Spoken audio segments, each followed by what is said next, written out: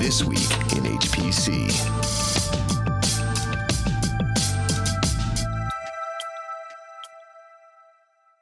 From neural networks to superfish.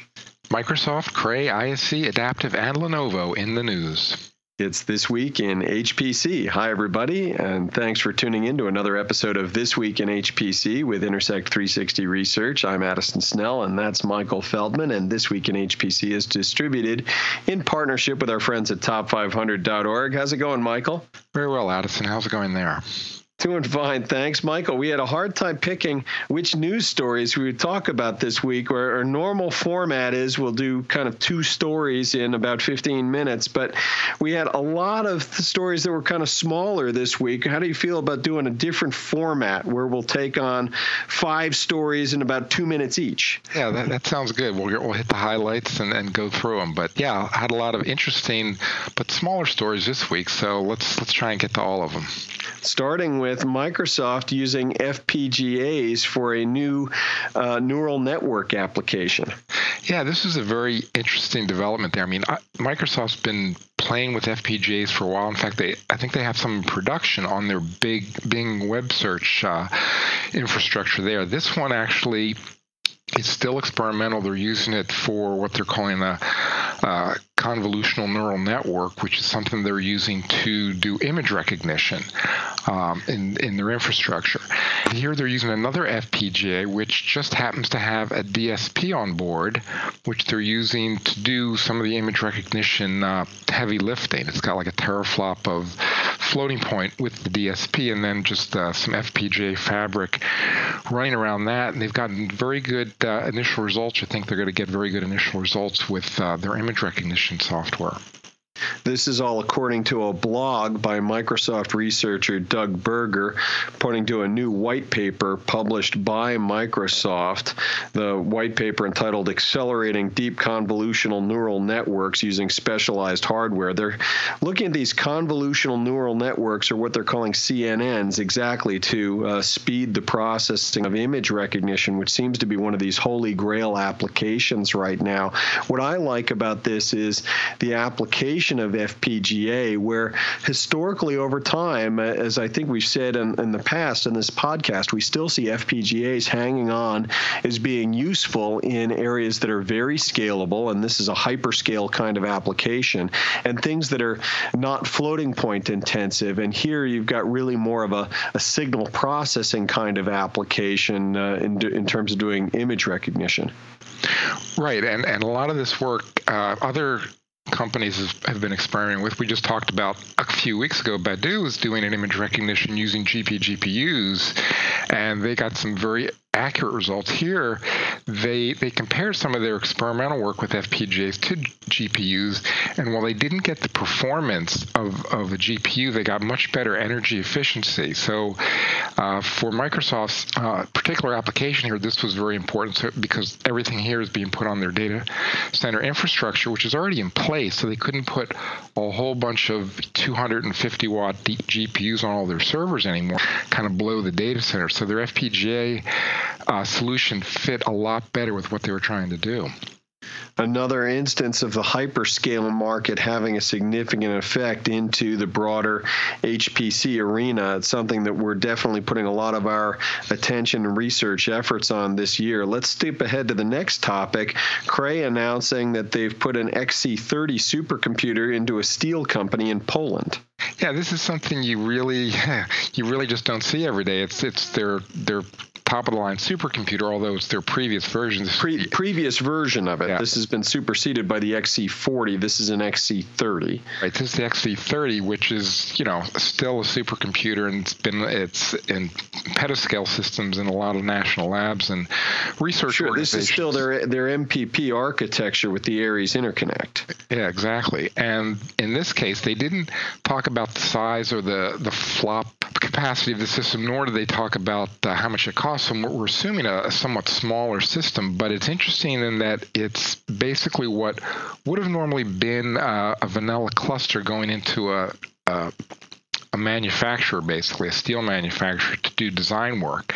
And in this case, they opted for the XC30. And the reason behind it is they felt like for the LS Dyna workload that they're using, they not only needed fast CPUs, but they needed an ultra-fast communication, something better than Ethernet or InfiniBand, presumably. So they did some test workloads on an XC30, and they got a very good performance increase over what they were doing before.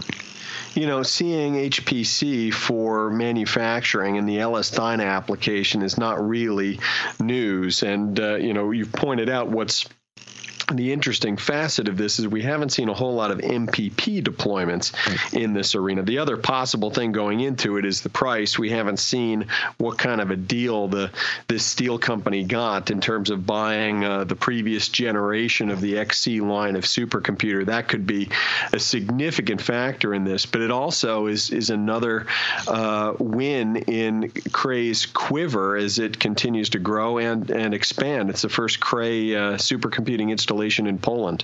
Yeah, it's good news all around, and it'll be interesting to see if they can continue that streak with other commercial installations. Speaking of things in Europe and internationally, I smiled to see this come across my desk, that ISC is introducing the inaugural Hans Moyer Award at ISC this year, and they're going to present this award to the most outstanding research paper submitted to the conference's research paper committee. Right, that was a good pick. I was glad to see that award too. Hans, of course, is at ISC in the Top 500 project, and now he's got this award that'll live well beyond his legacy there. It's especially good to see that it's associated with the research paper, Hans being the academician originally. Yes. And the research papers, there's a lot of competition for research papers at ISC, so I think the award will be well deserved and will be well coveted by the winner there.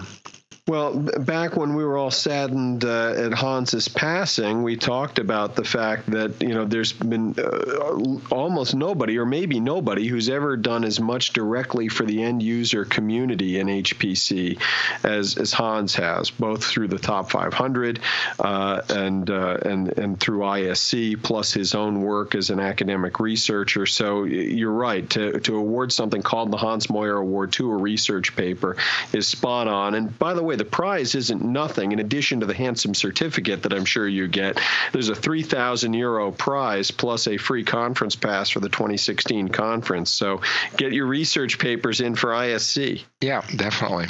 Okay, next, a quick announcement from Adaptive Computing that they have a new CEO. Right, Adaptive named Marty Smuen, who was the former head of business development at Adaptive. He replaces Rob Clyde, who had a several-year tenure there at Adaptive Computing as the CEO. Yeah, there's no mention about where Rob is going, and LinkedIn still lists Rob with his additional title. So hopefully something that can go smoothly with Adaptive. Marty Smuen comes from the sales organization, as you said. So we'll see how things develop strategically at Adaptive. Just wanted to get that quick mention in there.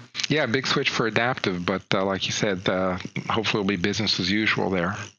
And then one final story, not directly HPC related, but maybe the biggest story going on in IT overall this week is the Superfish bug in Lenovo PCs. It was exposed and became a big news story this week that Lenovo PCs were shipping with a bit of adware, or really malware, called Superfish, that was in the low level of the operating system in the PCs, where virus detection software wouldn't find it, and that this software, in the name of enhancing user experience, was serving out new ads to people based on what they were searching on the internet.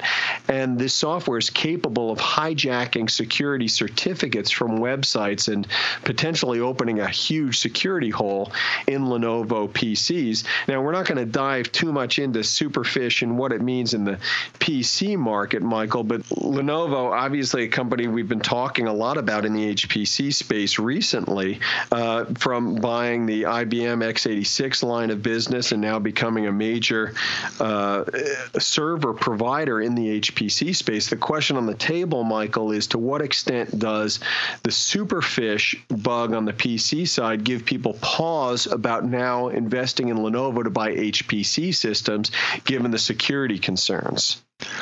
Well, I mean, the people that have pause now are, at least in the U.S. and maybe some other countries, are the government labs. They're probably not going to buy Lenovo gear for a while, at least initially, because it's a Chinese-based company, and government likes to buy internally, at least initially here.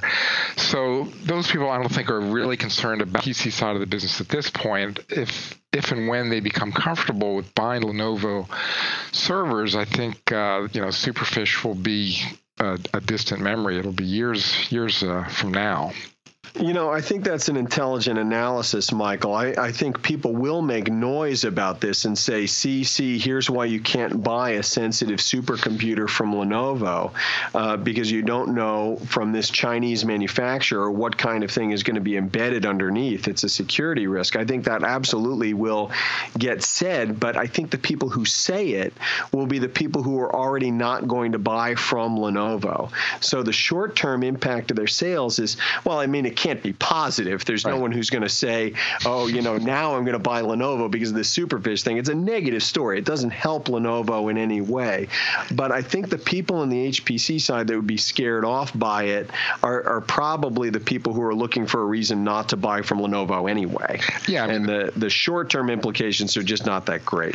Yeah, the better question might be who that might be buying Lenovo servers now would be upset by this. But I think most of those people would look and say, hey, I would have the same problem buying from any maker that sells PCs, whether it be, HP or Dell or anybody else. There's always, some or another problem with software that you didn't want or bloatware or something like that. And I don't think they link that to the server side of the business at all. So I think it'll be sort of a non-starter for HPC. Yeah, well, I agree. I think you'll hear about it, but the story will soon pass, and then next year we'll have another big security threat from somebody else. That's the way this industry goes. Okay, a fun batch of stories this week, Michael. It was kind of a fun format to do more stories in less time. And thanks to everybody for listening. Hope you enjoyed our quick roundup. You've been listening to This Week in HPC. You've been listening to This Week in HPC.